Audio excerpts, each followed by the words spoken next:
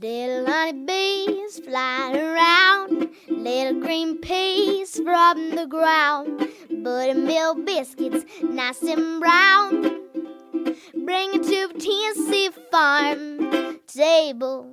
Butter beans, peas, beets and chard, chickens running in the yard, catfish frying in that lard, bring it to the Tennessee farm table. Cast iron skillets, good and hot, watch it steam and crack and pop. Cornbread, bacon in that stove, bring it to the Tennessee farm table. Pick them maters, good and ripe, dropping black and candy stripes. Look at 'em loading down those vines, bring it to the Tennessee farm table.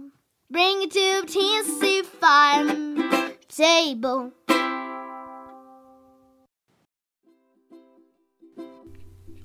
Welcome to the Tennessee Farm Table podcast and broadcast, a show that I created to spotlight the people who produce, prepare, and preserve Tennessee's regional and Appalachian foods and agriculture. This is your hostess and producer, Amy Campbell. Today, we are sitting at the table with Bailey Foster, founder of a new business called A Real Good Kitchen. This is a food incubator set to launch in 2020 with the goal of improving our community through food, located on Magnolia Avenue in downtown East Knoxville, Tennessee. And Fred Sauceman from Johnson City, Tennessee, shares a potluck radio segment from Mark and Sherry Gunther, owners of Muddy Pond Sorghum Mill and producers of Muddy Pond Sorghum. Also, I have news about a community potluck dinner coming up December the 20th in Greenback, Tennessee for a good cause. And also news about how you can help hungry people in need for Christmas on December 14th, and while doing so, possibly win a handmade bamboo fly fishing rod made by the hands of an East Tennessee fly fishing legend, Walter Babb, and also a shot at placing the winning bid for 10 dozen flies tied by Walter himself. These are his go-to nymphs that he uses when fly fishing the Great Smoky Mountains National Park. During the month of December, with our hearts in the giving spirit, I'm featuring food-focused businesses that help our community to be a better place to live. Also, agricultural products made by our neighbors here in Tennessee that make great gift ideas. A business that I'm spotlighting today that will be launching in East Knoxville in 2020 is a place called A Real Good Kitchen. Let's visit now with Bailey Foster, Knoxville native and founder of A Real Good Kitchen. So here we are today in this space called Real Good Kitchen, and tell us what this is about, please. We're interested in really addressing problems that we see with access to licensed commercial kitchen space in Knoxville, and also the high cost and high risk of starting food businesses. At its sort of fundamental level, Real Good Kitchen is a shared commercial kitchen. We will be a open kitchen space with banks of hot equipment and prep tables and dry storage and cold and frozen storage. So that's pretty simple. That's straightforward. Food businesses need to produce and license kitchens in order to sell their food. And so we want to create a fully licensed facility that's designed to be shared. And there's really not anything else like that in Knoxville right now. Mm-hmm. There are other kitchens and other restaurants where, there's some sharing that's happening, but there's not a facility that's really designed to be shared by multiple businesses. But we also really want to be able to offer, in addition to this sort of physical co-working space for cooks, we really want to be able to offer other resources that food businesses need to be successful. Business development resources, technical assistance in developing recipes and scaling those, opportunities for food businesses to learn together about, marketing, about taxes, about licenses, all the things that you need that are so complicated about running businesses and food businesses in particular. But we also really want to provide opportunities to build community and for collaboration among businesses. And part of my work over the last couple of years in figuring out what kind of space and what kind of business Real Good Kitchen would be is, visiting lots of other, shared commercial kitchens and incubator kitchens across the country. And no matter what, the thing that I heard so often from businesses using these kitchens is that the opportunities for collaboration and for learning just through the community are so rich and so important. So we certainly want to be part of creating a community as well. In fact, a shared kitchen community is how I like to think about it. We want to incubate new businesses and provide opportunities for existing businesses to really grow and scale. Yes. For instance, you mentioned, marketing, all the different aspects it takes, and when we're all alone and trying to do everything ourselves, right. It just helps, like you were saying, to build the community so much. Right. Well, I think there are real barriers to access in food businesses. The fact that you do have to work in a licensed kitchen, the fact that commercial kitchen equipment is really expensive, the fact that utilities are expensive, the fact that you have to meet high minimums when you want to order your ingredients from a food provider. Sourcing all of your stuff can be expensive, and the opportunities to do that as a group and to really share those resources make it possible for food businesses to start and grow in ways that it's much harder to do when you're just working alone. And so just creating those opportunities to share resources, share a facility. We would expect that food businesses would graduate and move on to wherever they're graduating and moving on to. That, this is a place that they might reach the limits of at some point, and that's exactly what's supposed to happen. I hadn't even thought about that. What if you're making thousands of jars of strawberry jam? Right. And you need to buy a lot of sugar, but maybe you can't reach the minimum. Right. Or you don't have any place to store it. There you go. Right. You right. It's, you might need and be able to afford to buy the amount of sugar that you need to do it, but if you don't have a place to actually store that sugar, then that's a problem. And you end up, as you grow your business, needing more specialized equipment that a kitchen like this might not have. So it really just depends. I think there's a right journey for every business, and we just hope to our project really is to meet businesses where they are and try to help them have the resources they need to move to where they want to be, whether they're just starting and need basic kitchen space, or whether they're, well into their business and want to scale and grow, but aren't necessarily ready, or don't necessarily have the resources to go into a restaurant space or a facility of their own. I think that Real Good Kitchen is sort of really based on the belief that food can be an engine for economic opportunity. And so our mission beyond facility and community is really having a larger economic impact, having a larger social impact on the community. And we are set up as a public benefit company, which means that sort of the tagline of public benefit companies is doing good by doing business. And I think we believe that as we're doing business, as we're creating a sustainable business of our own through Real Good Kitchen, that we can also do good for the community, create jobs, be great partners in the community, really work with, nonprofits and other groups across the community to provide opportunities across the community to underserved entrepreneurs, to lower income or working class entrepreneurs, to what I like to call, and borrowing from another organization, underestimated entrepreneurs, people who maybe aren't able to find the resources they need. And we're really committed to being as affordable as we can be for everybody, but also providing some, low-cost packages for people to get started with their businesses, as well as even, we hope, some scholarship programs in the long run. So, yeah, as a public benefit company engaged in social enterprise, we really want to make as much impact, be as committed to making an impact in the community as we are to to being a sustainable business financially.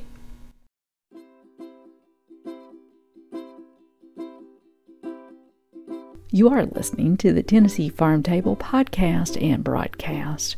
My guest today is Bailey Foster, founder of A Real Good Kitchen, a food incubator launching in Knoxville, Tennessee in 2020 on Magnolia Avenue. After a break from our sponsor, hear a little more from Bailey and how you can get involved with A Real Good Kitchen.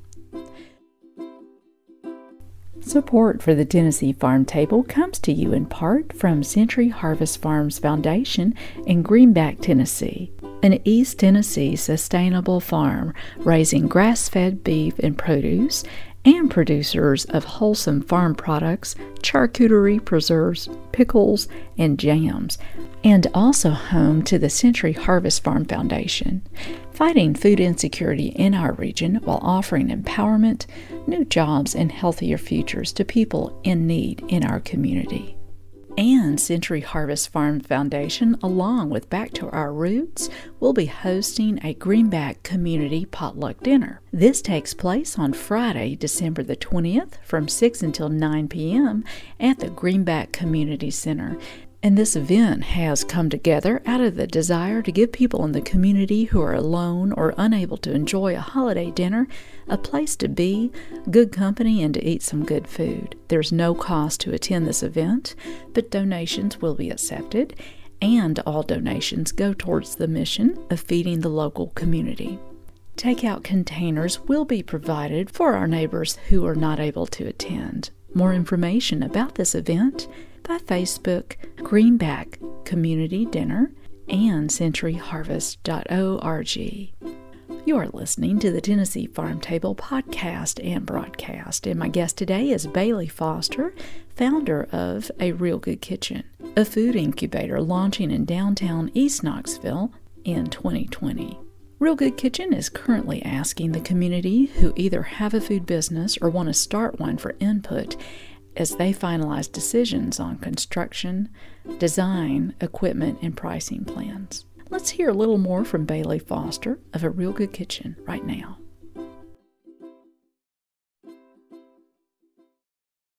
We want to do all the things that make sense for our local food ecosystem. Mm-hmm. In addition to the facility itself, the production facility and storage facility, we also plan to have a classroom and event space that will create access to market for the businesses that are working here, but also opportunities for all kinds of learning, all kinds of pop-up events. I mean, we really just want to be a part of creating jobs, of course, of economic development, but also really building on the wonderful maker community, the wonderful food ecosystem, the beautiful food that local growers grow here.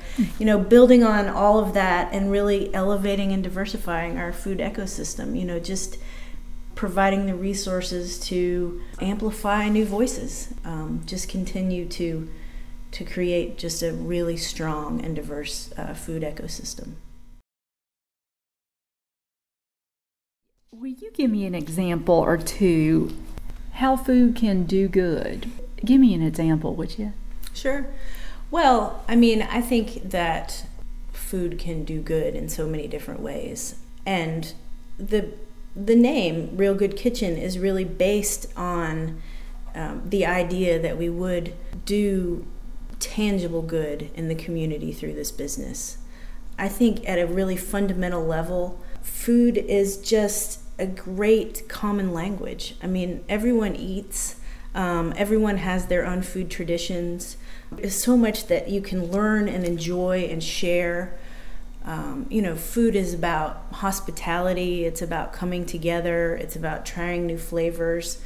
I think that's just the most fundamental way. And one of the things, I am a great food lover, and it's been a sort of source of real joy and beauty and fulfillment in my life since I was a kid. From cooking with my grandmother, everyone has those kinds of stories, and I've never wanted to be a food professional myself, but I hope that through this kitchen, I can do what I can to help other people bring their food stories alive, bring their food traditions to Knoxville, and really be economically successful doing it. I mean, because again, you can give food away, you can you can cook food, but if you can't, and you can share it with others, but if you can't support yourself and your family and have some economic sustainability and economic security by doing it, that's much harder. But the other thing is, we have a kind of more specific mission with Real Good Kitchen, and that is fundamentally to make change through food. And I think we mean that in lots of different ways. There are more than 200 shared commercial kitchens, incubator kitchens across the country. In fact, Nashville has at least 2. Memphis has 1 or 2. Chattanooga has 1. But then, of course, they exist in other big cities and rural places. Unicoi, Tennessee has 1. Mountain Harvest Kitchen. And all of these kitchens are really betting on the idea that if they create shared spaces, lower barriers, and offer resources, that they can really help communities create these economic opportunities, help with economic development, allow new voices to be heard in their food communities, and also really change the balance of economic power. There's something to be said for working for your own dream. And to me, that's what Real Good Kitchen is about for me, but it's also what I hope we can help others do by opening the kitchen and making those resources available. I think the other way that's really important to me to think about with Real Good Kitchen, making change through food, is just, again, going back to the idea that food is such a common language, and that through building up our food community, amplifying new voices, lowering barriers, and providing resources, that we can really strengthen our community bonds, create more spaces where people come together, more spaces where everybody is welcome, more ways for people to do things that they love and make a sustainable living, and also, educate the others in the community. I mean, if Real Good Kitchen can be a place that people think about when they think about interesting new food, when they think about local food, when they think about places they might want to come and experience, that just creates opportunities for everybody. It sure does. And Lord knows that there's enough fast food, but not right. And then you're in this wonderful community here in East Knoxville, and you're surrounded by thousands of people who probably are such good cooks, right? Or anywhere you plop down, and that's not ever seen if it's just going after the fast food. Well, that's true. And I mean, the other thing is that a lot of people have informal food businesses, or they cook in their homes, and if we can show the potential and offer the resources to sort of formalize those food businesses, make them really economically viable, I think that just creates all kinds of new and exciting opportunities. It does. I should give credit where credit is due, and there's a wonderful incubator kitchen in San Francisco called La Cocina, and they really they've been around for 15 years or so.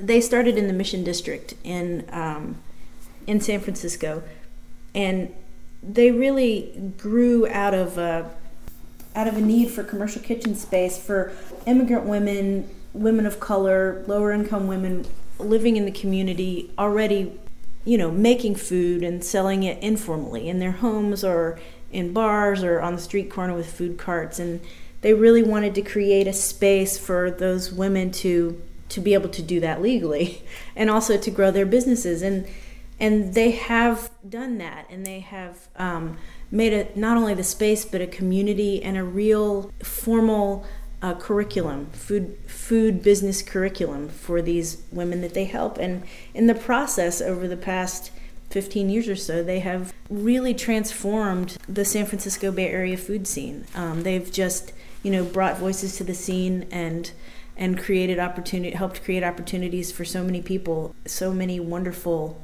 cooks and food makers from around the world, really. And one thing, they have this They have this cookbook that they just published, and I should put a plug in for it. It's a beautiful book with so many stories. It's really built around the stories of the women who have been part of their incubator over the years. It's called We Are La Cocina, but their executive director, Caleb Ziggis, has a really interesting and, I'll just read it. He has, in his introduction to the cookbook, he says, talking about La Cocina, "We've had the unique opportunity at La Cocina to build the world that we most want to live in. It's a world, a kitchen more specifically, that welcomes everyone. We have done so in the name of economic opportunity and with the belief that everyone deserves an opportunity to make a living doing something they love to do." I think that if Real Good Kitchen can have even a fraction of the impact on, the Knoxville community, we'll be happy. But it's really that. It's this very intentional idea that, and I had this feeling moving back to Knoxville too, that we want to be part of building a community and a world that we really want to live in, where everybody's welcome, where everybody's talents matter, where we all have access to and can share wonderful food of different kinds, and where we really see and recognize each other's talents and gifts. And, if we can help the Knoxville community do that, then it will be exactly what we wanted to accomplish. You are listening to the Tennessee Farm Table podcast and broadcast. My featured guest today has been Bailey Foster, founder of A Real Good Kitchen, a food incubator launching in downtown East Knoxville, Tennessee in 2020. And if you'd like to get in touch with A Real Good Kitchen directly, I put links in my podcast notes. Also, links to Century Harvest Farm Foundation and also the Greenback Community Potluck Dinner. Also, that's where you can find information on how you can enter that auction to possibly win that fly rod that Walter Babb made, and a link to the website for Muddy Pond Sorghum, Fred Sossman, and Chef Matt Gallagher's restaurants Amelia and Knox Mason. And again, I wanted to mention that Real Good Kitchen is currently asking members of our community who have a food business or want to start one that they are looking for input as they finalize their decisions on construction, design, equipment, and pricing plans for launch in 2020. Real Good Kitchen does not advertise with the show. It's just the kind of good news I like to share. Now, talk about Christmas time. Let's talk about an authentic Tennessee agricultural product. Let's talk about sorghum, Muddy Pond sorghum to be exact. This is not found at your big box stores, but rather smaller independent markets and fruit stands all across Tennessee. Well, next here, a potluck radio segment from our friend Fred Sossman from Johnson City, Tennessee. He features Mark and Sherry Gunther of Putnam County, Tennessee, owners of Muddy Pond Sorghum Mill and makers of Muddy Pond Sorghum. And after that, I've put in a little ditty from Knoxville chef Matt Gallagher. He owns and runs Amelia and Knox Mason. He's going to talk with great reverence about Muddy Pond sorghum, butter, and biscuits.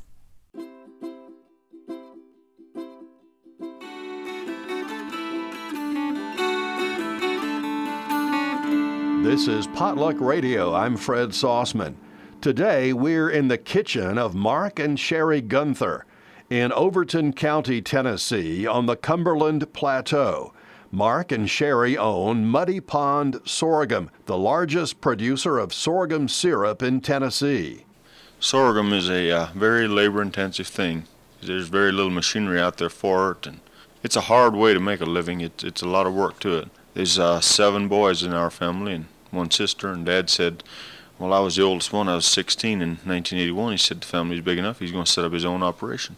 In those earlier years in 1981, when we started, we cut it all by hand, machetes, stripped the leaves off it, cut the heads off, and hauled it in and ground it out with the horses. Gravity flowed down the hill to the pan, to the mill, to the cooker.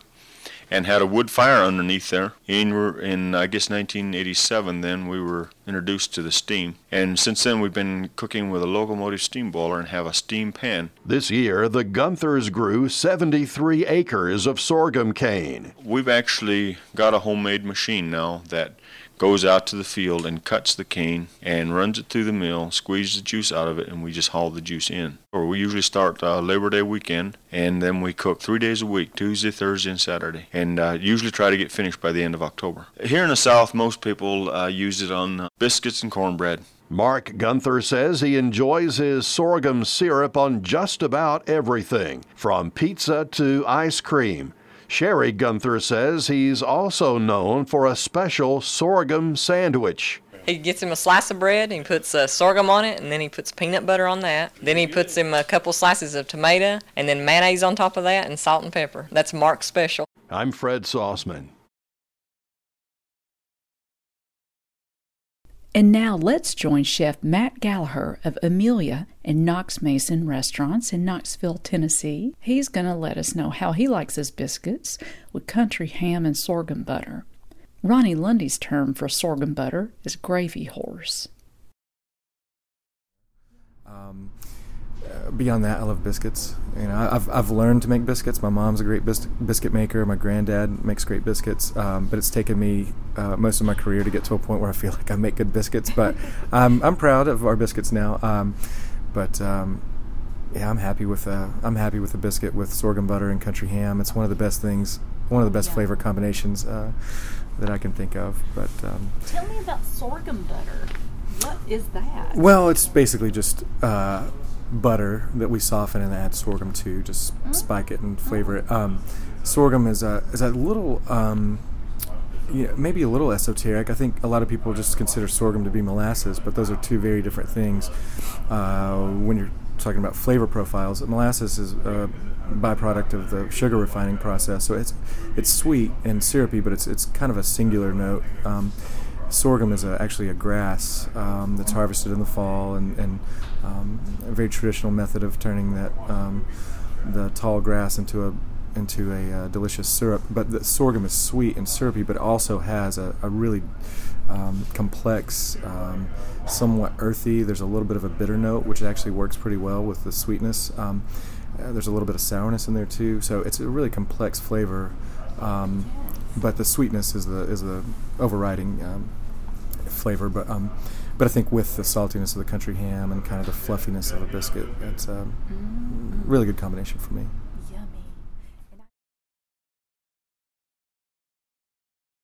This is Alan Benton, and you're listening to the Tennessee Farm Table. And here's something that might be of interest to you if you've got a mind for fly fishing or know someone who does. A bamboo fly rod made by East Tennessee fly fishing legend Walter Babb and 10 dozen flies tied by him will be auctioned off Saturday, December 14th at about 5:30 to 6.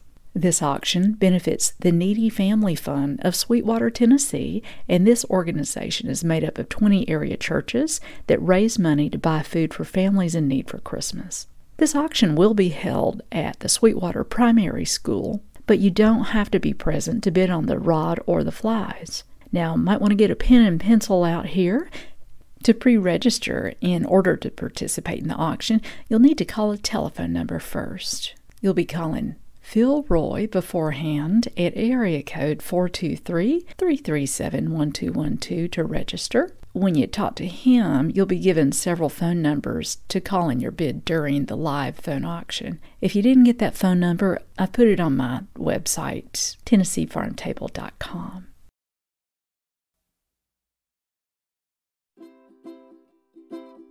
I want to thank you so much for tuning in to the program today, and I'd love to invite you to connect with me on Facebook, Instagram, Twitter, and through my website, TennesseeFarmTable.com. I'd just love to hear about your farm, recipes, or just to say hello and connect. Our theme song was written by myself and musically arranged and performed by Emmy Sunshine of Madisonville, Tennessee. And if I remember correctly, I think she recorded that for me when she was just 9 years old. I think she's 15 now. She's got a new album called Family Wars, and it is really good.